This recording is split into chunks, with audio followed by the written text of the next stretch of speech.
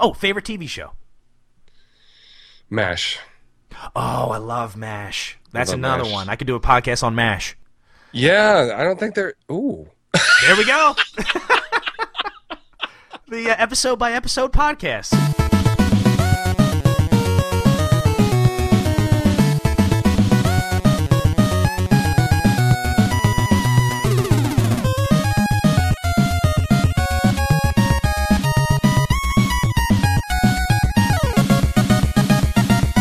Good day, everybody, and welcome to another episode of Winging It. I have an awesome guest, and this is the first time that we've actually been on a podcast together, although we've talked before. I've got the main man, the Atari legend, Mr. Ferg. How's it going?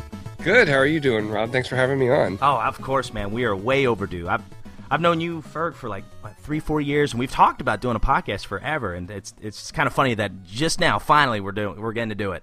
Yeah, we actually met in person, too. Yeah, I know. We did. Ferg was kind enough to come my way. It was right after my son was born, so right around Christmas time. And yeah. As a matter of fact, I'm looking at the cup that you gave me, the Ninja Turtle one right now. Oh. Yeah, it's so cool. So cool. I got it right now. It says, all I want for Christmas is pizza. Oh. So listen, man, I vote we just we go ahead and grab some wings and just shoot the breeze. What about you? Sounds good. I'm up for some wings. Let's go. All right. It's a very retro saying, but true with honest thought, that if you become a podcaster by hosers, you'll be taught. As a host, I've been learning, and forgive me if I boast, that now I've come an expert on the host that I dig most. Getting to know Ferg. Getting to know Ferg. Getting to know all about Ferg. Getting to dig Ferg, getting to hope he digs me. Getting to know Ferg, putting it my way, but nicely. You are precisely my bowl of wings. Getting to know Ferg, always talking about that Atari. I Am the Walrus is one of his favorite songs. Don't rag on the Beatles, I'm pretty sure that he will cut you. I think I messed up.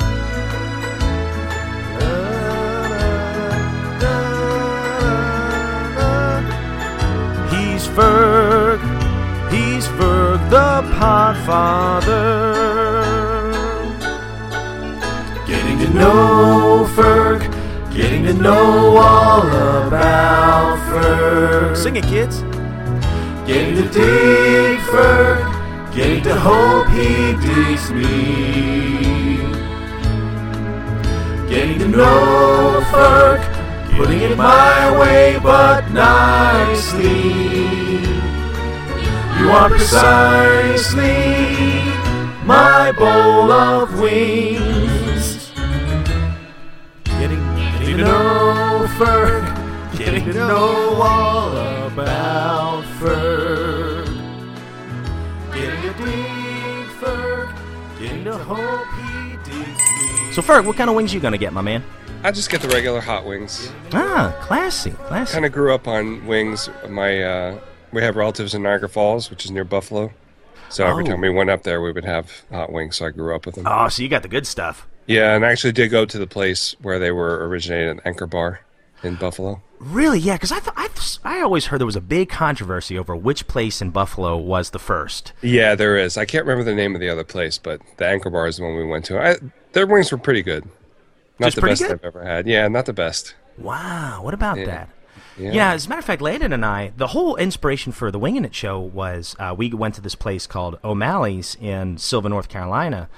And, you know, of course, I'm from Philly, and there's a lot of wing joints up in Philly and New Jersey, but, oh, man, it just seems like no one can top O'Malley's. And I've been to so many different places. And it's got just the right crispy texture. It's a thing of beauty. Yeah. And a lot of times we would just eat wings and discuss classic games and stuff long before we decided to start podcasting and stuff. So it's kind of funny that things are going full circle. Yeah. Now, do you like How do you feel about breading on chicken wings? I don't hate it, but I have to be in the mood for it. Yeah. Yeah, so most of the time I just like my wings kind of like naked wings and then just dip them in the sauce. Extra crispy. Oh, so you don't like the sauce on it already? It depends. It depends on what sauce it is. If it's like an orange glaze, yes, I like that on my wings. But if it's a hot sauce, I don't really want it to soak into the stuff and make it kind of soggy. I don't like my wings soggy. I hear you. That makes sense. I never thought of it that way. I've always had it with the sauce right on it. Now, if it's already kind of crispy anyway, most of the time the hot sauce won't make it too soggy, but, you know. That's true. So, anyways, man, I guess I need to start from the beginning. I don't know if you know this, but I actually remember on the Atari Age forums, I had just joined the forums. I think I was I was perusing the forums for the Two Worthy Podcast forums. You know, right. It's Two Worthy Podcast forums. And I remember... This is long before the Retro Junkie started, and there were so many great recommendations for podcasts, and of course, I was a diehard Retro League fan. So I remember the discussion you were having with S1500 and a few others about considering starting an Atari podcast. So can you kind of take us back to that time? Like, what really kind of made you feel led to go in that direction? I guess I wanted to do a podcast because I resisted them for a long time. My wife kept bugging me to listen to podcasts, you'll like it. And like, no, I'm not going to like that. I'd listen to music instead. And then I got an iPod for my birthday, and then I was like, all right, I'll try some. And then I just got hooked after that. And then I wanted to do one. Naturally, I think that usually follows along. If you really like something, you want to do it yourself. And then I was listening. There weren't as many classic gaming podcasts back then as there are now.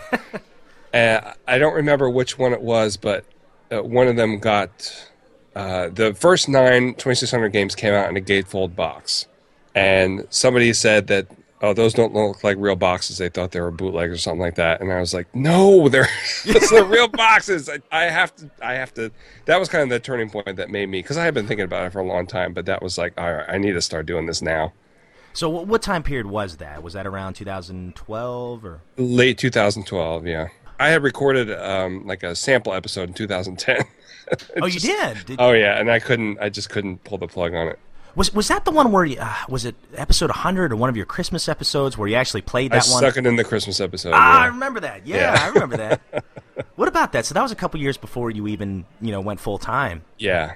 Wow. Yeah. So I think you and I had discussed this before. Was there kind of a pretty long delay, between the idea of having the show and actually carrying through with it? Oh, definitely. Yeah, I didn't feel comfortable doing it. I felt like I wasn't the right person for it, that I wasn't qualified enough to do it. But then I figured out that the only way to be qualified for a podcast is to do it. So, yeah, have a microphone and a headset, you're good to go. Yes. There's your qualifications. Yeah. I mean, you don't really need money. You could just put it on archive.org. Oh, absolutely, and do all that stuff yourself and get a free blog spot or what's the other one? WordPress. Yeah. And then you're all set.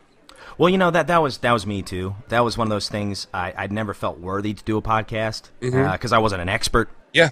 I think that's what a lot of people kind of struggle with. They think, oh, well, I do enjoy these things, but I'm no expert. If anybody's like me, you're immediately afraid because I'm not an expert, people are going to criticize me and question me in every single episode. And Right. And that's what prevented me for a long time actually pursuing this. And I remember I was driving up to my buddy Lannon's house, and he was moving, and I'd been listening to the Retro League for quite some time, and and I thought, man, those guys just seem like nice guys. They're just randomly talking about games, and why not? And you know what? I'm tired of being shy about it. Why not just give it a try? Right. And I'll tell you, those first few episodes, it was definitely a growing process. Of course, yeah, because you go from not doing something and then doing something. There's definitely a learning curve. Oh, absolutely, and I am not a tech savvy guy at all. Right. So editing was something was completely new to me and foreign to me and stuff. So it took a while, and then the audio balancing, that took forever. Because Landon would always be louder than me, and then I'd have to.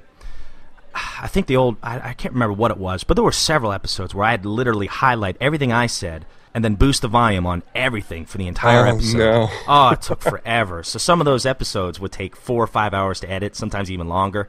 Oh. And it still didn't sound great, and I was like, oh, boy. And then my wife be looking at me. She I'd promise her that we'd be shopping in the morning. She'd be looking at me like, seriously? And I'll tell you, I don't know if this happens to you, but like when you're editing, doesn't time fly by? Oh, yes. Oh, my gosh. Yes, it does. It goes by too fast. Too fast. Like, as a matter of fact, I woke up this morning, and my goal was to prep for the next Turtle Flakes episode, edit the previous Turtle Flakes episode, and do all this stuff. And I was like, I could get it done in 2 hours. Not even close. No. Not even close. No, 2 hours is maybe like a half hour of audio. That's maybe. about right. Yeah. Yeah, I'd say, I don't know if it's for you, but editing is probably the thing that takes me the longest. Yeah. Yeah. And especially, man, I have so much respect for you because you just talk solo the entire time for a whole hour straight. That is so hard. It is very hard, yeah. I'm too much of a control freak to find. I was too chicken to find a co-host, too, so. Well, I'm surprised because you sound, I've listened to Atari Visions. I love that show, and you guys just play off each other so well. But it's funny. Well, thank you. Absolutely, man. I'm a big fan, and it's funny how similar we are in that aspect. I feel the same way. That's why I have to, any episode that I'm on or any show that I'm on, I feel that I have to be the one to edit it, not because necessarily, the control freak thing, but it's more like, I have so many quirks. I'm so repetitive. There's things about me that bother me, so I want to go ahead and edit my portion out. 90% of the stuff I edit is me. Right. Yeah. It really is. I say or I'm giggling too much, which I'll skip over that. But it's one of those things that 90% of the time it's me, and I guess we're our own worst enemies in that way. Yeah, I did. It took me a while to get used to my own voice and the stupid things I do while I'm talking. Oh gosh, but same way. Yeah, I got over some of that stuff, so I let a lot of it go now. It just takes too long. If you're editing out every and like you said, I do the same thing that you said. I repeat myself quite a bit. Some of it I leave in, some of it I take out. But like the and stuff, if they're connected to a word, I'm not going to try and disconnect the word. Yep, if they're separate, then I'll take it out. A lot of times I leave them in just because, exactly, if I were to take out every it would be like a 12-hour editing session. Right, yeah. Easily. I've had those, yeah. Oh, gosh, yeah. It's just crazy that, there's certain quirks that we notice that maybe other people might not necessarily notice. But, we just feel like we got to edit it anyway. Yeah. But, so how many episodes are you in Atari 2600 now? I'm going to finish up 126 tonight, or part 2 of 126. Isn't that incredible? Yeah. 126 episodes, man. And I remember when you first started, you were cranking them out like weekly. And I'm like, it was golly, how'd you do it? I didn't have as much feedback back then. Right. That's the big part of the show now is the feedback, which I really appreciate. I mean, almost every week, like Greg from the SNES podcast, every week I get a long email or audio submission from him. Matt D, Matt D. Oh, yeah. Retro Gaming Times, and Strutters up until recently, I was getting every episode. So they almost become like parts of the show, like hosts of the show in a way. Yeah, I mean, that's why Strutters has his own theme song, and, and Matt has his little Mighty Mouse thing, and I love it. I need to get something for Greg. I feel bad now. I don't have anything for Greg. Well, you're a Beatles fan. Maybe you could do like a Beatles spoof for Greg or something like that. Oh, that's true. Yeah, that's true. Very cool. I mean, that definitely helps when you have feedback from listeners. I mean, that's my favorite thing, and probably the most rewarding thing is knowing that there are so many people out there that just you had no idea were listening, and then they randomly reach out to you. That's probably the coolest thing for me. So I got to ask you, what are some of the coolest things that have happened to you since you started podcasting? I mean, like, what are some of the major benefits you've had since starting? Well, I mean, besides all the great people I've met, and it's a lot of people. Yeah. I met a lot of great people. I met you, and then I got to meet Kevin, who I do Please Stand By with. I met him in person. Oh, awesome. I got to go to, are you familiar with Now You're Playing With podcast? I've listened to several episodes because of the Atari forums, and I really like the show. Very good. Yeah. They're on a kind of a dry spell right now, but I got to go and play games with those guys, which was great. That's awesome. And Kevin, different Kevin, sent me a computer. I needed a computer, and he sent me a computer. Oh, was that the one where you were talking about on the Christmas episode recently? Yes. Love that episode. Probably my favorite episode you ever did. Thank you. Absolutely. And you said you didn't even edit that episode, which is incredible. Yeah. Jeez. I think that was the only one. I'm sure I did some editing on it. Now that I think about it, but Well, that's like winging it. It's like I don't do as much, but every now and then I still cut some stuff out. I'm like, oh, I can't leave that in. Right. I mean, even with two people, every once in a while there's going to be a lull or something like that, and you want to tighten it up a little bit. Oh yeah. No matter how much chemistry you have with somebody, there's always going to be something you need to cut out. Yeah. That's why I got a blooper reel in just about every episode. Yeah, I love your blooper reels so much. Oh, Landon, I'll tell you, in a lot of the skits that we would do, Landon would just crack me up so much because at first I wrote the skits, and then after a while, it's just like let's just wing this. Really? Yeah. That's awesome. Oh yeah, well, I don't know if you ever heard it, but the Rocky skit where I was basically Mick was training me for changing diapers and stuff. That was all improv from Landon, and I was dying. So if you listen to the blooper reel, I cut out all my laughs in the skit, but it's all in the blooper reel. I was dying. That's funny. He's just a naturally funny guy. And, he is very funny. Oh my gosh, yeah. And his impressions, his Hulk Hogan impression is amazing. Yeah, it's very good. I love it. So, let's go back to the video game talk for a minute, because I want to ask you about the Atari 2600, but I also want to pick your brain about systems that you might have played that weren't necessarily Atari. So, sure. First of all, rapid fire, what's your favorite Atari 2600 game? Adventure. Why? That was the first time that I felt like I got lost in a game, I guess, and I really enjoyed that feeling. Yeah, back then you definitely had to have the manuals, didn't you? Yeah, well, for some of them, yeah. Later on, they got really complex, and you definitely need the manuals. Like I just did, I'm finishing up Crawl, and you definitely need the manual for that one. But if you're playing like Home Run or something like that, you don't really need it. Right. You'll figure it out. But the Adventure is a little, you do need the manual because I remember people said that they didn't know what they had to do. Absolutely, yeah, I did. Yeah, and for me, it's just like, that was the first game I bought after I got the 2600. First game I bought myself. And I just absolutely fell in love with it. And we found my friend Kenny and I found the DOT a couple of years after that, and it was great. Oh, that's so cool. So was that the first game you reviewed? No, I did Combat first. I'm doing them in part number order. Oh, that's right. Yeah, Adventure is 2615, so that came a little later. All right. What about favorite arcade game? What's one of your favorites? It's hard because... Well, give me your top three. How about that? I'll ease up on you. All right, top three would be Donkey Kong would definitely be in there. Food Fight would definitely be in there. Oh, Food Fight fan. That's one of my all-time favorites. Yes, I love Food Fight. Me too. And I've only seen one cabinet in person before. Where'd you see that? I saw it. It was at a bowling alley in New Jersey by my dad's house, and it had Food Fight. It had The Simpsons Beat 'Em Up, which came out much later. Wow. And then something else. I think it was just like a Miss Pac-Man and a few other, like Mortal Kombat. It was early 90s, but Food Fight and Pac-Man were about the earliest machines they had there. Wow, and they still had Food Fight. That's pretty amazing. I know, which is kind of more, not necessarily obscure, but definitely not as popular as the other ones. Yeah. All right, so what's your number three, my man? I'd say Tempest. A Tempest. Yes. That's a good one. That is a good one. It's I guess it's technically a paddle game, and I really love paddle games. I've never actually played one like in an arcade cabinet. Oh, really? I feel so ashamed. Like, I wish I grew up. I grew up in the wrong decade, man. No, I think that sometimes too, but then I realize, that I wouldn't have video games growing up if I grew up when I wanted to, so...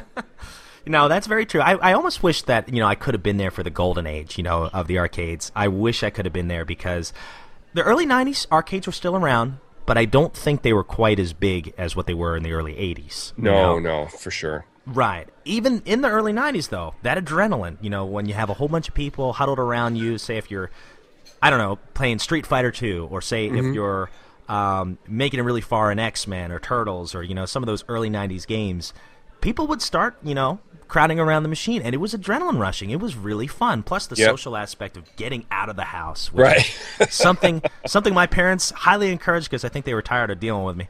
Yeah, you don't get that much anymore, unfortunately. Most of the places are all redemption games. Yeah, and every once in a while, well, actually, pinball's kind of coming back. A lot of companies now, like Jersey Jack's Pinball, and is it Stern that makes new tables now? I think it's Stern. Stern, yes. Yeah. I think I think they were the one who made the Ghostbusters one, which looks amazing. Yeah. And I love that. I love that pinball machines are starting to come back because, I thought that for a while, and there was a documentary I watched on it. What was it called?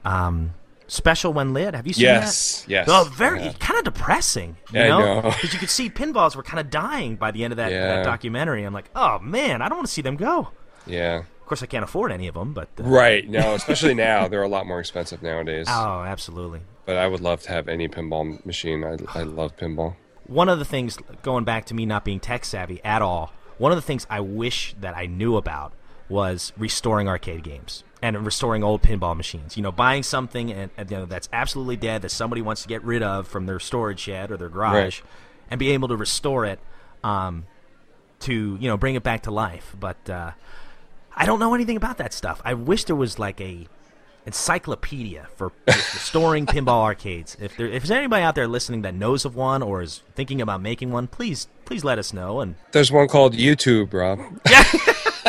I know, you're right. And of course, Willie, he knows quite a bit about that. Oh, yeah, he's an electronics wizard. Yeah, I know. Willie and Josh, they're kind of like Egon and Donatello for me. Are they? I know some people have said that they started getting into arcade collecting and they didn't know anything about it, but it's just like podcasting. You just do it. Oh, absolutely. And then you learn how to do it along the way. Yeah, as a matter of fact, one book that really kind of gave me the fever to collect arcades was Invading Spaces by Rob O'Hara. Have you read that? I haven't read that one yet. Oh, no. It's good. What a writer he is. What a storyteller. He's great. Yeah, I really enjoy his stuff. He's one of the best, if not the best, Besides you, of course. That's all right. Present company excluded. But yeah, just what a storyteller he is, and that's just an incredible book. As a matter of fact, I bought another one because I lent one out to one of my friends, but I can't even remember who it was. Oh, no. So I was like, here, read this, and I can't even remember who it was, and that was a year ago, so. Yeah. Guess they must not, they probably forgot about me. It's like, when we were kids, when we lent games to friends, and they kind of forgot. Oh, yeah, and it was the worst when you didn't get it back from them, and then... 5 years later, you buy the same thing at a garage sale for 50 cents or something like that. Oh, yes, I remember. Yeah, it's so funny. I remember when I was a kid, my first few games, I got them all the same year, same Christmas. I got Batman for Nintendo. That was my first system. Right. Batman, Turtles 2.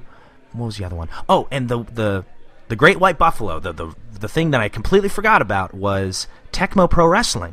Oh, okay. Because I remembered early on having a wrestling game that had commentary at the bottom, and I thought that was the neatest thing. And I lent it to a friend. I still remember his name, Chris Green. I remember. So if you're out there, Chris, you still got it, man.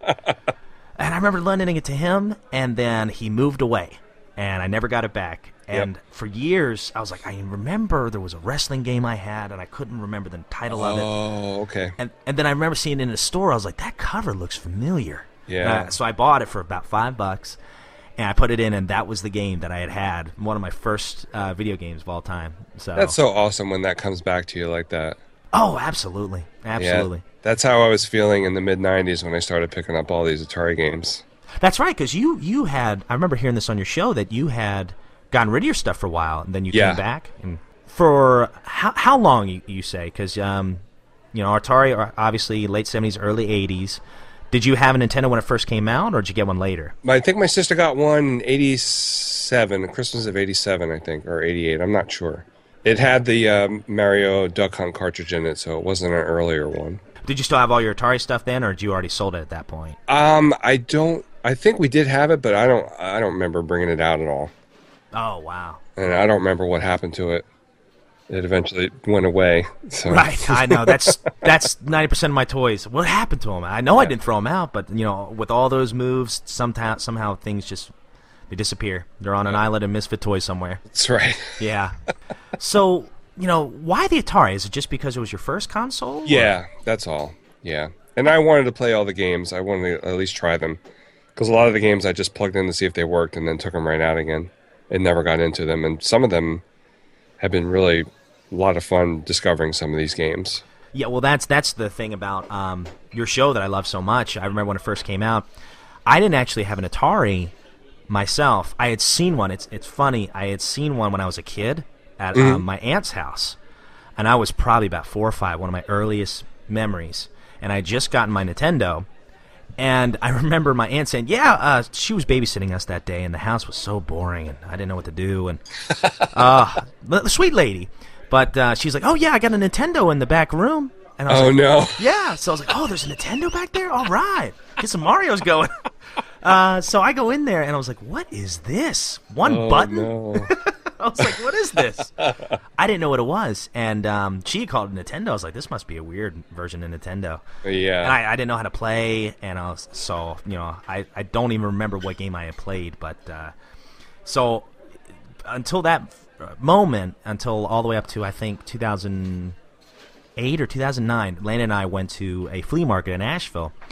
And there was an Atari 2600 boxed in that this person was selling for, I think, $60. And oh, wow. Yeah, I don't remember if it was inside. There was a place that kind of price gouged inside the flea market. They had their own store, but okay. I think I got this from a lady outside who I guess didn't know what she was selling. So I snagged it, and I remember getting a lot of games with it, and yeah. I remember just being fascinated. This is a system I knew nothing about.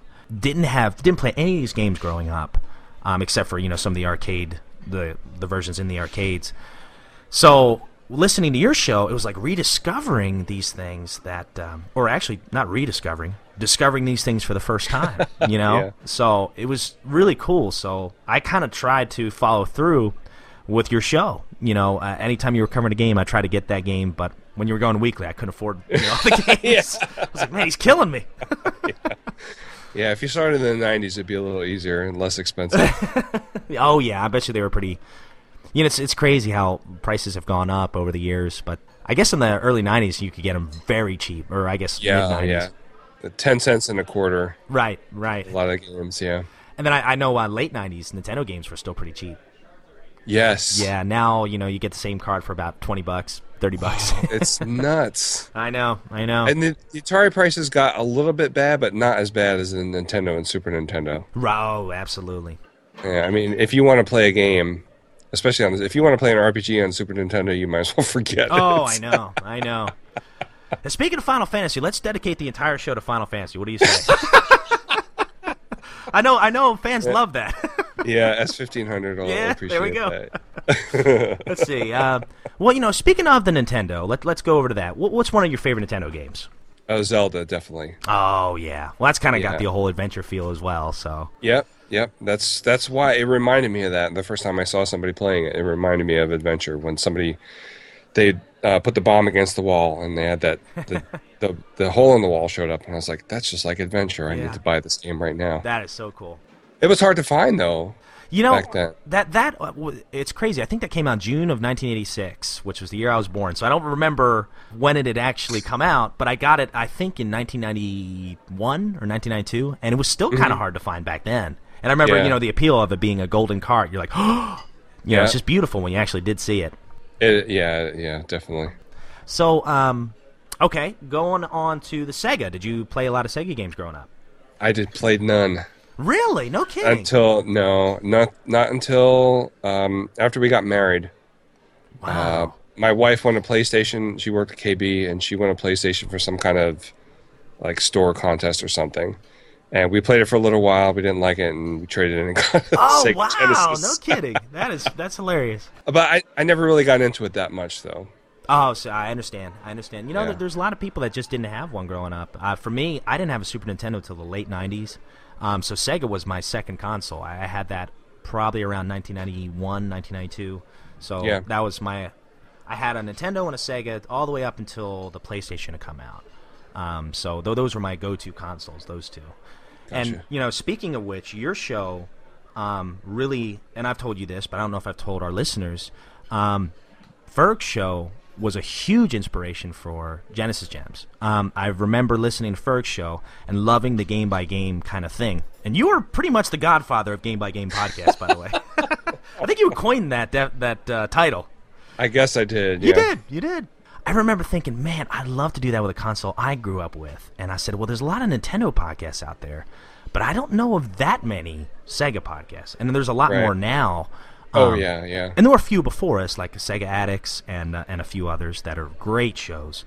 But I was like, I'd love to do that for the Genesis. And that's when I talked to I had just met my buddy Nick Stevens then, and he and I, we become good friends over the Retro Junkies, and I was like, man, I'd love to do something with him someday.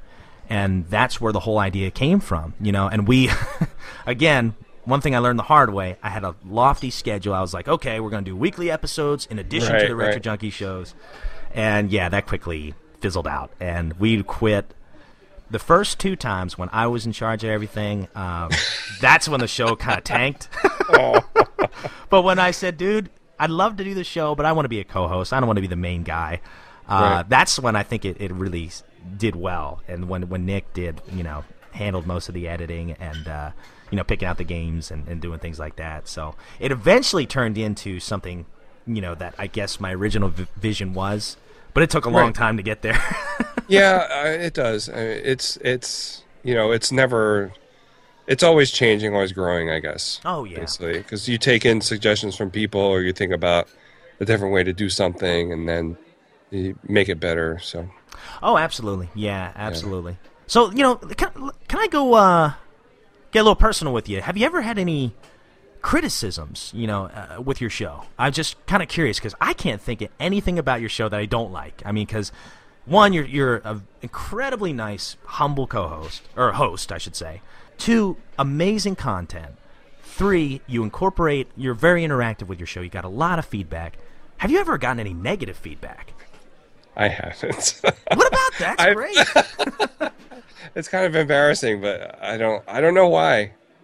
I don't know why, because I don't think it's good. So I think everybody else should not think it's good. But I've gotten a little bit less hard on myself as it's gone on. Well, like I said, going back to, we're our own worst enemies. I've gotten one over this many years, and no, I think maybe 1 or 2, but that's it. That was my biggest fear. That was the big thing that was preventing me from doing it. I'm like, oh, gosh. And I still listen to myself when I'm editing. Obviously, I have to. I cringe. But it's been so nice that overall the reception has been very positive and people have been very encouraging. And that's the beauty of it, man. It's just like, if anybody out there is listening and you want to do a podcast or you've been thinking about it for a long time and you want to do a show based on something you love, do it. Don't let that fear of I'm not good enough prevent you from doing it. Because you are. Chances are you're your own worst enemy as well. Yeah, that's for sure. So, all right, man. Let's shift gears a little bit. I want to talk about music real quick because you and I have very similar taste in music. Your favorite band? You want to tell our listeners? The Beatles. It's the Beatles. Absolutely, man. So I got to ask you, what's your favorite album? If you had to pick one. The White Album. Really? Well, now, why is that? I just think it's a big sprawling mess, but I really like that about. It's not safe, I guess. No, it's not. I mean, I don't think. I don't know how to say it. It's more experimental, definitely, than the earlier records are. Now the White Album that was after Sgt. Pepper's, right? Yes. Yeah, Sgt. Pepper's kind of opened the floodgates to all this creativity. I think. Now I loved Rubber Soul, but I think that was before Sgt. Pepper's. Rubber Soul, Revolver, and Sgt. Pepper. Yeah. Yeah, and Rubber Soul is one of my favorites. My all-time That's a favorites. Good one, yeah. Well, yeah, because I'm trying to think what's on there. I'm looking through you. Drive My Car. Oh yeah, Drive My Car. Nowhere Man. Is why am I back? There are places in my life. Is that on there? That's on there, yeah. Okay, that's one of my all-time favorite Beatles songs right there. Yeah, I love that song. See, and a lot of people, I think, casual Beatles fans, they think that's on one of the later albums. Really? Well, from what I've heard, yeah, because to me, it almost sounds like it belongs on, say, Abbey Road. Yeah. Yeah, just that kind of a beat. Look back, yeah. Yeah. And is it When I'm 64? Is that on that album, or is that? No, that's Pepper. Sgt. Pepper's. That's right. So yeah, for me, I have to go with Abbey Road. Okay. Just because, man, it was the last one, and I had always heard. I've been listening to this Audible book about the Beatles, and which one? Oh gosh, what's the name of it? It's about 13 hours long. Oh, it's going to bother me now.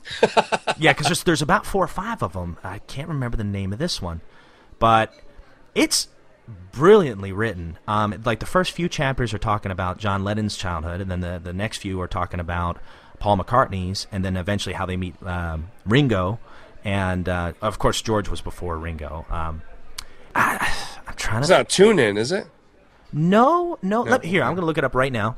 But yeah, I remember there was definitely some feuding going on toward the latter end of their run. And I knew that creatively they were clashing quite a bit, and I know they had recorded. I don't know if they did the White Albums separately. There was one album where they'd go in and do their track and leave. The White Album was some of it was like that. Yeah, and that was kind of towards the latter part of their run. But I think Abbey Road, they had all kind of said, okay, guys, let's all work together. Let's all go back to the original studio. Let's try to make the best album we can, put our egos aside. And I think it was an amazing album. Yeah, it is, for sure. I mean, if you're going to end the Beatles, quite possibly the greatest band, I think the greatest band of all time. I do too. Yeah, of course we do. Then I think this was a great send-off for them. I love Abbey Road so much. But let me look up that book, The Beatles. I can tell you right now. It was, okay, I feel ashamed about this, The Beatles, the biography. Oh, Mark Spitz? Yes. Okay, yeah. Very, very good, very good. I've not listened to Tune In yet, but my goodness, it looks like it's 43 hours. Yeah, and that's just up to 63? Wow. It's great. So you've read it or heard it? Yeah, I read it, yeah. Wow, that's impressive. That's Mark Lewis, and he's written a couple of he wrote the Beatles recording sessions, which kind of made me flunk a semester of college. What about that? See, that's how much of a fan. That's dedication right there. Yeah, a little bit too much dedication. Very cool. So who's your guy in the Beatles? Are you a John Lennon guy, Paul? Yeah, George? I would have to say John Lennon guy. Yeah. Oh, yeah. I kind of always thought in my mind that John Lennon was he was a brilliant mind, but he certainly knew he was, and he was a little arrogant. And maybe definitely, yeah. Yeah, maybe that's partially true. But I also really my heart breaks for his past, especially when, I can't remember his girlfriend's name, when she was killed in a car accident. No, his mother. Was it his mother? Yeah. Wow, okay, I did not know that. Yeah. See, I'm learning. Yeah. Well, regardless, it was somebody he loved, and Yes. somebody that made a huge impact on his life. And it seemed like that kind of really stuck with him. And I wonder how much of an inspiration that was on a lot of his songs. As a matter of fact, I've got this book. I got it at Barnes & Noble not long ago. It's just based on all the lyrics of every single song from every single album. Oh, okay. Oh, it's really, really good. So it shows kind of snapshots of the lyrics. And I forget who wrote it, but it's pretty incredible, how much detail and how many theories there are about, what these songs are about. Oh, yeah. There's a lot, yeah. Oh, yeah. There's a college course right in itself. Yeah. Probably a college major. Oh, I can go back to school then. Yeah, there you go. Totally useless degree. Oh, you kidding? Whatever. You could do a podcast about it. Right. You'd be Professor That was one Ferg. of the subjects. It was either going to be Atari or the Beatles, and I chose Atari. Wow. Both you could talk about for pretty much the rest of your life. Probably, yeah. So, okay, let me go to some of your favorite songs. What are some of your all-time favorite Beatles songs? The Strawberry Fields is definitely my favorite. Oh, good one. That was my wife's favorite, too. I Am the Walrus. Oh, really? I love that song. Oh, I love that song so much. I play that for my students. They're like, what the heck? Don't ask. Yeah. Just cuckoo. Oh, my gosh. It's hard because it's the Beatles. Yeah. It's like Strawberry Fields was my favorite for so long, but I think I'm the Walrus is starting to creep up on it. So why that one? That is such an interesting, crazy song. Why is that one of your favorites? I think that's why, because it's a crazy song. It just, I like the sound of it. I like the bass is really loud, and I like Paul McCartney's playing, and the kind of like, not a drone exactly, but the just kind of shuffling beat of the song, and the guitar. There's a little bit of guitar in there, but it just sounds really dirty and nasty. Yeah, kind of quirky, like. Yeah. That's an interesting point, and they were definitely. experimenting with a lot of stuff. And I'd love to read the chapter on that song. You know, what yeah. inspiration for those lyrics were. Well, I am the ape man. It's illegal substances, I believe. I think that was the main inspiration for a lot of that. Okay, so do you want to dispel, or maybe it's true, but from the things I've read, Lucy in the Sky with Diamonds, is it about drugs or not? Not according to John Lennon and his son. Apparently his son brought home a painting Yes, of that's what I've heard. his schoolmate called Lucy, and she was in the sky with diamonds, and they actually have produced the painting. Oh, wow. So, yeah. I'd love to see it. So it's out there on the internet somewhere, I think. I was wondering the same thing, because I think I read in that biography that they had talked about that quite a bit, and it's kind of crazy that, you know, it does. I mean, you listen to lyrics, you're like, oh my gosh, what's going on here? And just the way Paul's singing. So, okay, well, what I'll do real quickly is I'll name an album. You tell me some of your favorite songs from that album. Okay. Okay, Abbey Road. We'll start with that one. Abbey Road. Here Comes the Sun. Oh, I love that song. Come Together. Go. Great song. Yeah. I Want You is a really great song, too. It's hard. You can't really separate the medley songs, though, so I just saved the whole medley. I Want You is a great one. Yeah. And that's the one, She's So Heavy, right? Yes. Yeah. Oh, Yeah. and that doon. Yeah. Oh, that guitar It's on gets me. forever. Yeah, I love that. I love that phrase. It just keeps repeating and just gets louder, and the static. Oh, it's great. Great stuff. All right. How about the first one? Please Please Me. Please Please Me. There's a Place is definitely a favorite. Their version of Twist and Shout I really love. Oh, that's great. That's great. I love that voice. Yeah. Yeah. Apparently they recorded another one. That was one take, and they recorded another one after that, but his voice was too shot. I would love to hear that. Oh, man. That'd be great. Yeah, because his voice was about shot in that one. Yeah, pretty much. Oh, that's great. But, you know, that kind of gave it that raw sound that later on, I guess we crowned as grunge. Yeah, and then the studio notes, they said he was drinking milk during the sessions. Like, that's the worst thing you could drink when you're trying to record something and sing. Oh, that's great. I love it. Yeah. So, okay, how about, let's see, Sgt. Pepper's. Sgt. Pepper, A Day in the Life definitely is a favorite. That is a beautiful song. Yeah, I love that song. Especially the orchestra. It just gets me every time, the whole orchestra swelling thing. I love that so much. Yeah, that's probably my favorite song on that album, too. That's just a good one. And that's the last one on there, isn't it? Yeah, yep. And Pepper, for me, has kind of fallen off from, because everybody said it was the greatest album ever made, and I bought into that, and then after a while, I'm like, no, it's not. It's good, but I don't think it's their, personally, this is just my opinion, no. I don't think it's their best. I don't think it's even in my top 5. Wow, no kidding, just Beatles albums. Yeah. Do you put Please Please Me above it? No. Oh, okay. No, I don't think so. That's probably, of course, that was the beginning of everything. That's probably my least favorite out of all of them, but there's some great songs on there, like you said. Twist and Shout. I like the first song. I Saw Her Standing There. Oh, I forgot to mention that one. Yeah, she was just 17. I mean, that's one of those rockin' songs. Yeah. Let's see. How about, we've talked about the White Album, but I don't know if you've mentioned many songs yet, so what do you think about that one? Cry Baby Cry. I love Cry Baby Cry. Probably mostly Lennon stuff on that. Dear Prudence. Oh, good one. I'm So Tired, Your Blues. Everybody's Got Something to Hide Except Me and My Monkey. I really like Long, Long, Long, George Harrison, one of George Harrison's song on there. And, of course, Helter Skelter. Oh, absolutely. No Blackbird, really. Oh, Blackbird is great, too. Oh, okay. I mean, I'm just going to name all the songs on the way out. Right. All, what is it, 20-some songs on there? 31? Oh, my gosh. Man, look at you. Look, you got the specifics down and everything. You could do a podcast. I could be your foil. I would never stop if I did a Beatles podcast. I'd never stop talking. That's great. That's great. You could do the next audiobook. Instead of 43-hour one, we'll try for 143. Right. Let's see. Okay, so I'll start with, next one will be Revolver. Oh, gosh. Tomorrow Never Knows for sure. What about Yellow Submarine?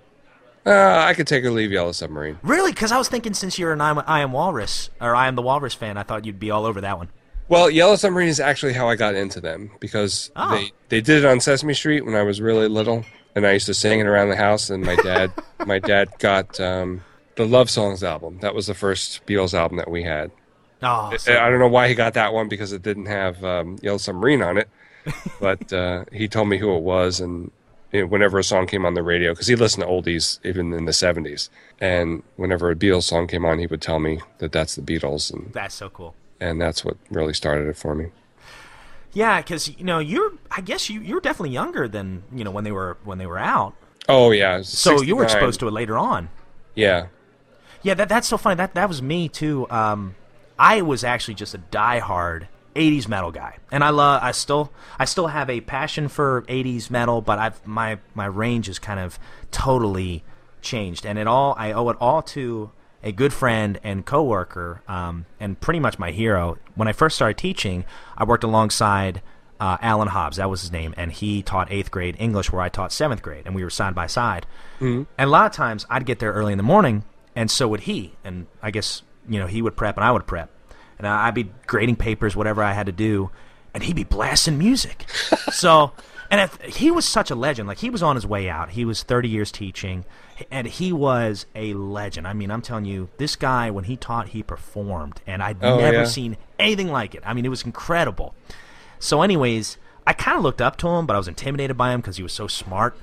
But, that music, he kept blasting and stuff, so I just kind of casually walked in his class one time, and he was playing some Hendrix, and I liked Hendrix. Oh, okay. He was playing Little Wing, I remember, and he and I were talking about that. And this is like the second year, so for a whole year, I didn't hardly talk to him much because I was intimidated by him. Right. So second year, finally, I was like, you know what? I like Hendrix. I'm going to try to talk music with this guy. So I talked to him about that, and he was a diehard Beatles fan. Oh, wow. And I knew nothing about the Beatles. I kind of thought, and I hope this doesn't hurt your feelings, kind of thought the Beatles were a little cheesy. No. I did. Like, She Loves You, yeah. Yeah. At the time, I was like, oh, man, I don't know about the Beatles.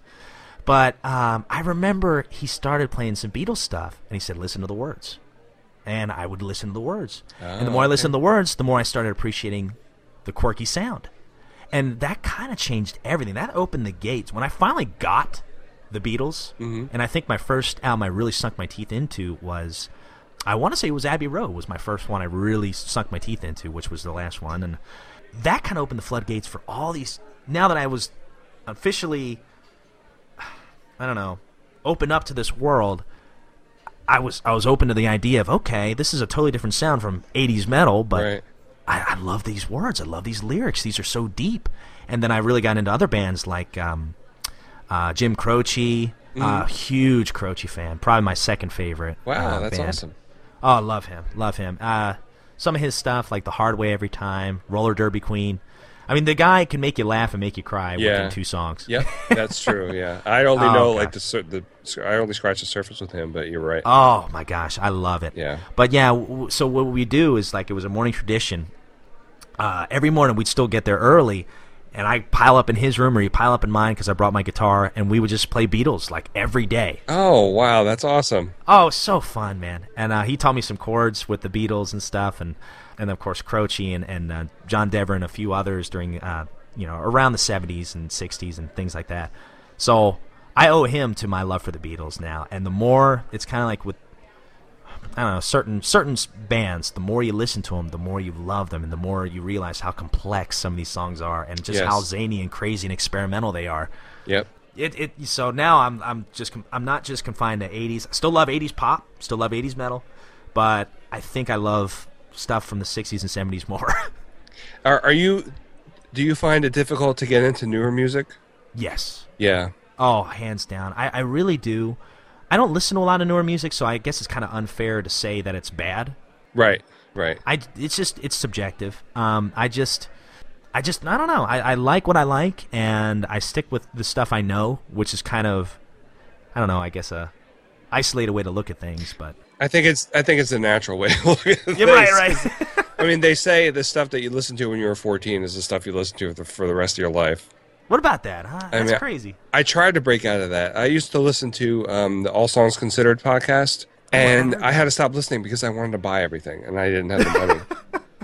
So, and back then I was not real happy with just buying electronically. Yeah. So I've gotten a little bit more used to that now. So are you a record kind of guy, or CDs, or what's your favorite medium for music? Probably records. I was listening to a record last night this is the first time I'd listened to it on record because I've had the CD for years, since the 90s. It was Big Star's #1 record. Oh, you're a Big Star fan. Yes. Oh, gosh. 13 is one of my favorite songs. Really? Oh, I love that song. It's so sad. I don't. There's something about it makes me sad every time. Even though I think it's just them generally. There's definitely a twinge of melancholy in all their music. But oh yeah. So okay, all right. Going with Big Star. Have you ever heard of a band called The Replacements? Oh sure, yeah. See, I love 60s, of course, the Beatles. I love that stuff. Love Croce, but I also love a lot of that early kind of alternative and punk rock scene. The Replacements, one of my all-time favorites. I love my favorite album from them is it's where they're all sitting on the roof. Let It Be. Let It Be. Yeah. So, which is kind of a nice tie into the Beatles. There you go. Yeah, I have to get more into The Replacements. I haven't heard much, but what I have heard, I really like. Well, you know, the thing about them, I read their biography, which is called Trouble Boys. Oh, okay. It's fantastic, but it's like a 600, 700-page book. It's a monster. But the thing about them is, like, I don't know if either intentionally or unintentionally, they were the best band or best worst band. Yeah, I heard that. Punk band of all time. Yeah. I mean, when they were on, they were amazing. But a lot of times during their live recordings or their live shows, they were so drunk they could hardly perform. Yes. And, it was one of those strange things about them. And then when they disbanded in the late 80s, and when the lead guitarist left, and eventually he died in the early 90s. He didn't live a very long life. Their sound had completely changed, and Paul Westerberg, the lead singer, he went off and did his own thing. Yep. But yeah, it's funny. The Replacements kind of got me into Big Star. They have a song called Alex Chilton. Yeah. Yep. And I was like, who's that guy? Yeah. So I listened to the lyrics, and I was like, okay, I'll check out Big Star. And then that's when I listened to the #1 record and loved it. Oh, my gosh, it's so good. What's the one? It's like the Ballad of Gudu or El something? Goodo. Goodo. Yeah. I love that song. Yep. Ain't no... Something to get me down. Yeah. I forget. I love that. Yeah, it's really good. I got into them through REM because they wouldn't shut up about Big Star. So REM. I got it. I'd never heard of them before. I'd never seen any records by them or anything. So I just bought it blind. It's like, well, if REM likes them, I guess they're good. Yeah. So that's what they were talking about. This yes. one goes out to the one I love. Yeah. That's so cool. So REM. So were you into the kind of 90s and I guess late 80s, 90s kind of alternative and grunge era? Grunge, not so much. I guess, what was I listening to in the 90s? I was definitely listening to REM. They Might Be Giants. Backstreet Boys. Big fit. No. Portishead. I like Portishead quite a bit. They're like what do they call it? Trip hop, I think. Oh, okay. I don't know what it is about that music, but I really love it. No kidding. Huh? Yeah. That's something I don't know a lot about. Yeah, it's... I've not heard much other trip hop besides Portishead, but I know that's out there. It's just waiting for me to discover it, I guess. Right.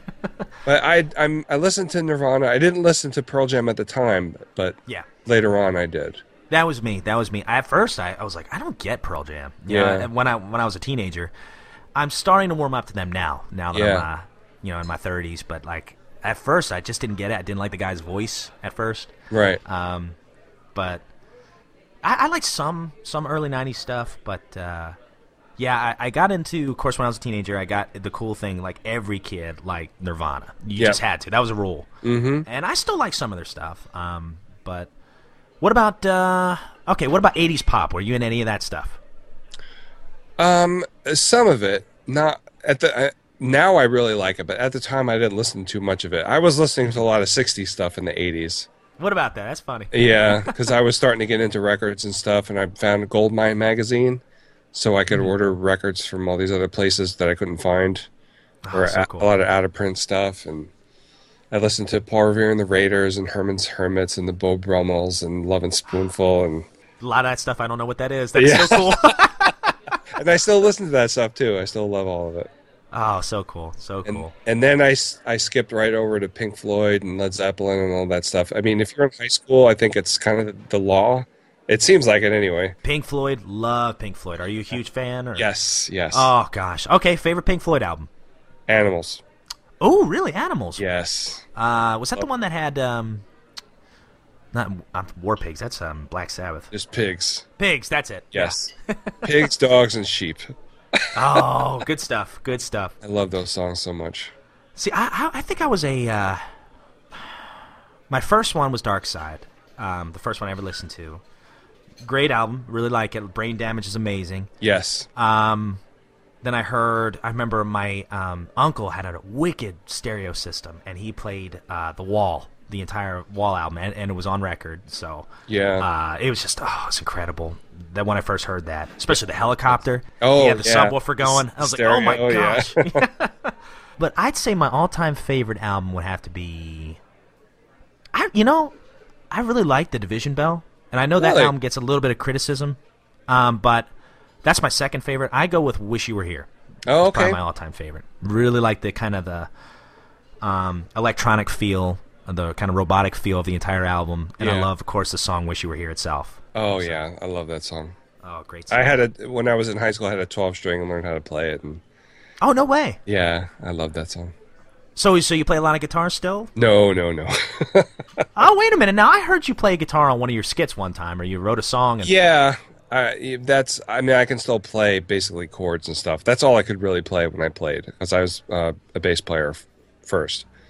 Oh, nice. Were you ever in a band or anything? Or? Oh, sure, yeah, a lot of bands. No way, really? Yeah, I actually played at CBGB's once. Get out of here. Yeah. See, I'm so glad we did the show. There's so much I'm learning about you. That's funny. Probably my musical high point was playing at CBGB's. That is so funny. That's really cool. So, okay, well, what time period was this? We talking 80s that here? That was 89, I think. Wow, no kidding. So how long were you in the band scene? I guess I started in freshman year of high school, and I kind of stopped right before we got married. So, what was that? About 9 years? No, wow, big chunk of your life. No kidding. Yeah. So, what kind of music? In high school, it was mostly cover stuff. I was in a band. It was kind of like I don't know how to describe, like a reggae, rap, metal, thrash, punk. Get out of here! Really? Oh my! Wow! I had no idea. Yeah, they had established themselves, and then the bass player left, and then I really liked their music, so I filled in for a little while. That's the band I played at CBGB's with. So. No, mind if I ask what the name of the band was? True Detectives. That is so cool, man. I'm telling you, you were undercover this whole time. Had no idea. That is incredible, man. Do you have any like albums or anything you've recorded that's out there? If you go to TrueDetectives.com, I think there's a couple of the songs that I played on there. They have their own website. Yeah, the bass player that came after me kind of is the he's chronicling all their stuff. So I would love. Okay, do you remember any of the songs you were part of? Because I got to listen. I got to listen to this. This is. Oh gosh, I would have to look. I think there's a song called "Detective Story" that I'm pretty sure that I played on that one, because I wasn't in there very long, and we didn't record too much when I was in the band. We recorded some practices and stuff, but not very much. But Detective Story for sure, I think that was from CBGB. So that is so cool. That is really awesome. I had no idea. I played a little bit. My first job I ever had was at a restaurant, and I was a dishwasher. And the guy who owned the place, it was kind of a bed and breakfast place. He was really into a lot of kind of eclectic music, and he was a really good guitar player. And he taught me just kind of the basic chords. And I only had one lesson with him. I remember one time we were closing the restaurant early because there was a wicked snowstorm. He bought out his guitar and he just started strumming. I said, "Hey, can you teach me some of those chords?" And he did. He taught me all the chords, and I started practicing at the house. And I'm still kind of very sloppy and clunky. But boy, I wouldn't say that. Oh, thanks, buddy. I've seen you play. No. You do a good job, dude. Thanks, buddy. Thanks. Well, that means a lot coming from True Detective. No kidding. Yeah, no. I'm telling you, I am 9 years in a band. That's incredible. But I really enjoy it. It's for me, and I'm sure it's probably the same for you. It's another thing. It's a kind of like stress reliever, and another thing that time just flies by when you pick up a guitar. Yeah, it really does. My goodness, but I need to do it more. And you're very brave. You put yourself out there. I think no. I mean, you put songs online all the time. And I just wish I could do something like that, but I could not do that. Well, the thing is, here's my thing, and this is something I struggle with. You know, I do that, and I feel like immediately, as soon as I post something, I kind of like, oh, God, why did I do that? And then I start thinking, oh, you know, people are going to think I'm just doing this for attention, or I don't know. You start getting that weird kind of guilt feeling when you post your own stuff online. Yep. I don't know how to explain it. It's very strange, but so that's why I don't really. I write a lot more than I actually post, but I get embarrassed every time I do it, and very rarely do I play in front of people because I just can't do it. Singing and playing at the same time is a struggle for me. It's always been. Is it? Oh, big time. Oh, if I'm not strumming a chord, I can't do it. Like if I'm picking individual strings, it takes hours and hours of rehearsing to do both. Oh, wow, okay. Yeah, I'm terrible at it. I remember the first time I heard you play was on the podcast, and I was just like, I couldn't believe that you had the chutzpah, I guess I don't want to say another word. Like, wow, that is amazing. I think thanks, it was I think it was the Arcades song that you did from the Bush. Oh, the Bush song. Okay. Oh, God, That's the first time I heard that. I was like, wow, that's amazing. Oh, thanks, buddy. I would never. I mean, that's kind of what inspired me to do mine. Oh, I love it. It was just it wasn't as long, but it's just a couple. I think it was a verse or something. You got the chops, man. You can sing. First of all, you got a great radio voice. Thank you. And second of all, man, I was impressed with your guitar playing and everything. I was like, dang, Ferg, I didn't know you had that in you. It was impressive. I need to practice more. Oh, whatever. Get out of here. Well, I do. I would like to. I just never.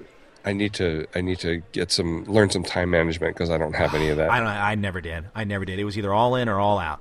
Yeah. And that's why that's why everyone busts my chops about retiring. And I guess I was kind of stupid to say I'm retiring because just when I think I'm out, something pulls me back in. You know. Yeah, it was nice hearing you on Genesis Gems on the last show. Oh, thanks, buddy. I really appreciate it. It's nice to do it now, and it's a lot of fun. You know, that's the thing. You know, and I'm sure you know exactly what I'm talking about. There's something addictive about what we do. You know. Oh, definitely, yeah. Oh yeah. Like you get away from it for a little while. There's a pulling. You want to come back, and you want to. It's almost like writing a song. You know, you want to create something again, and yep.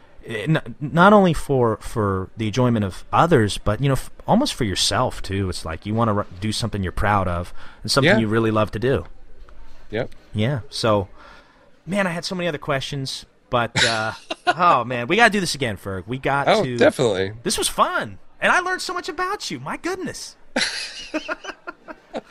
So, okay, rapid fire. I'm going to just fire off a couple more questions, and then I'll cut you loose, my friend. But okay. All right. Here's some of the questions. Favorite movie? Oh, not so rapid, huh? You know what?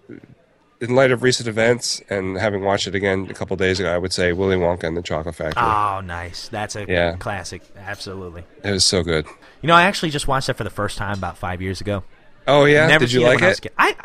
At first, I was like, I don't get the big fuss. But then I watched it again.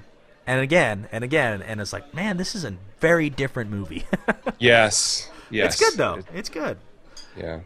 Okay. Favorite toy growing up, or one of your favorites? Aside from the Atari? Yes, aside from any video game console. 2XL. Oh, okay, yeah, I remember the 2XL. 8-track playing robot. Yes. You probably remember the cassette version. The cassette version. That's the one I had. Yeah. Yes, the silver one. But I do know what the 2XL looks like. Yep. Yep. All right, and let's see what else I have here. Oh, favorite TV show? MASH. Oh, I love MASH. That's another one. I could do a podcast on MASH. Yeah, I don't think they're... Ooh. There we go. The episode-by-episode podcast.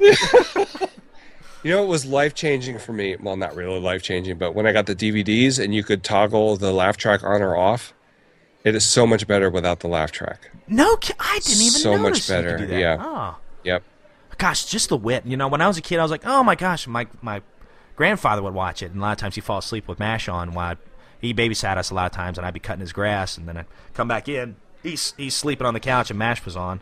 I couldn't find the remote, so I just kind of sit through it, and I'm like, I don't get this. I don't know what's going on. But then when you're an adult, you appreciate the humor and the wit.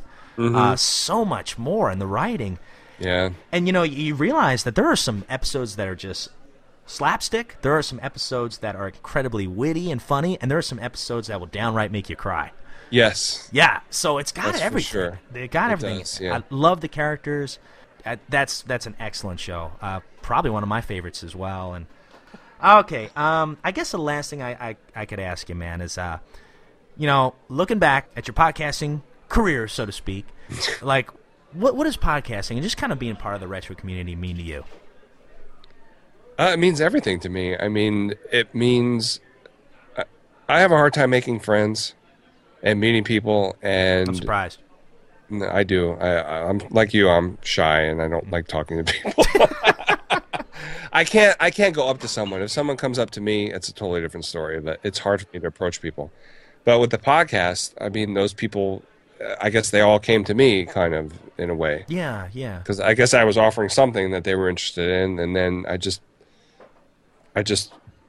am so grateful for all the people that are listening, all the people I've met, all the support I get from you guys, and it's just, I mean, I never thought something like this would happen, Yeah.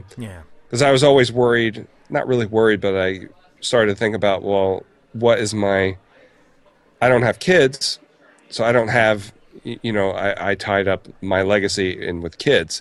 Once we didn't have kids, it's like, well, that's it. Nobody's going to care about anything that I ever did, because I didn't do anything.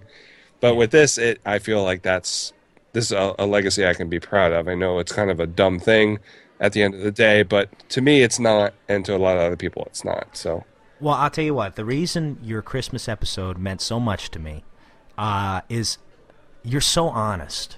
And I think that's part of the appeal that, like, sure, your show's about Atari, and that there's a lot of Atari fans, but I think what people like just as much, if not more, is your sincerity. And I think, for me, I've never listened to a show that was so sincere as yours. I've never listened to anything like it. And I think there's a lot of people that want to say what you actually say, and they're afraid to say it, and you have the guts to say it. I think that's so encouraging, man. From the first time I heard your show till now, I mean, I am just so impressed, so inspired, because I'm shy as well. I relate to a lot of the things you're saying, a lot of the things, and it's amazing how similar we are. Provided we do have an age difference, but we're exactly the same in a lot of ways. Yep. And anyways, I consider you a good friend, a great friend, and an incredible human being. And I'm not. And I know you. If you're like me, taking compliments is awkward and hard. It's hard, yeah. But I got to get it out there for our listeners too, who I'm sure have heard your show and would agree with me that you have a tremendously kind heart. That you are everything I love about the Retro Junkies community. And man, you're a legend in what you do. And you say that it's not. It seems on the surface it's just a podcast, right? But think about all the people that we have the opportunity to talk to. So many people we've not even met. So many people that might be shy like us that don't even want to reach out, but have been listening since day one. Yeah, that is incredible to think about, and I just find it so encouraging that you're able to do what you do, and pretty much you are. I think you set the standard for any host of any podcast because of the quality of your show and of the heart of your show. It's awesome, and I'm so thankful that you came on today. So thankful you're part of the Retro Junkies network, and just to borrow a line from Golden Girls, thank you for being a friend, man. You're a pal and a confidant. Thank you so much for the kind words, Rob. I really appreciate it. Of course, man. Of course. And we will do this again because there is so much more we could talk about. But last thing, how can our listeners, if there's anybody out there that's not heard your show, how can they find you? Well, you can go to what is my blog page? 2600 GameByGamePodcast.blogspot.com, and all this stuff is on there. Emails on there, and all the shows are there, and Facebook and Twitter's on there, so that would be the best place. Absolutely. Go check out the show. It's fantastic. Ferg, You're gonna come back, right? I didn't. I will come back. Yes. No, not at all. All right, good deal, man. Hey, I had an absolute blast. And, I did too. Thank you, Rob. Oh, thank you, man, and thanks for coming on. And I will get this episode edited as quickly as I can. You know, I know you have. You know, you have more to do than I do. So no way, get out of here. whenever you get to it, it's fine. No rush. All right, buddy. Hey, man. Are you recording Turtle Flakes now? Fixing to, yeah. 9:30. We start the next episode, so I'm doing my marathon now, and then I promise. Oh gosh, it's 9:30. Oh no, I promised the lady. That afterwards I go shopping with her. So okay. Yeah, she made a deal with me. So okay, that's good. I'll tell her I said hello, and tell Josh I said hello too. I sure will, buddy. Hey, thanks again, man. I had a blast. I did too. Thank you so much, Rob.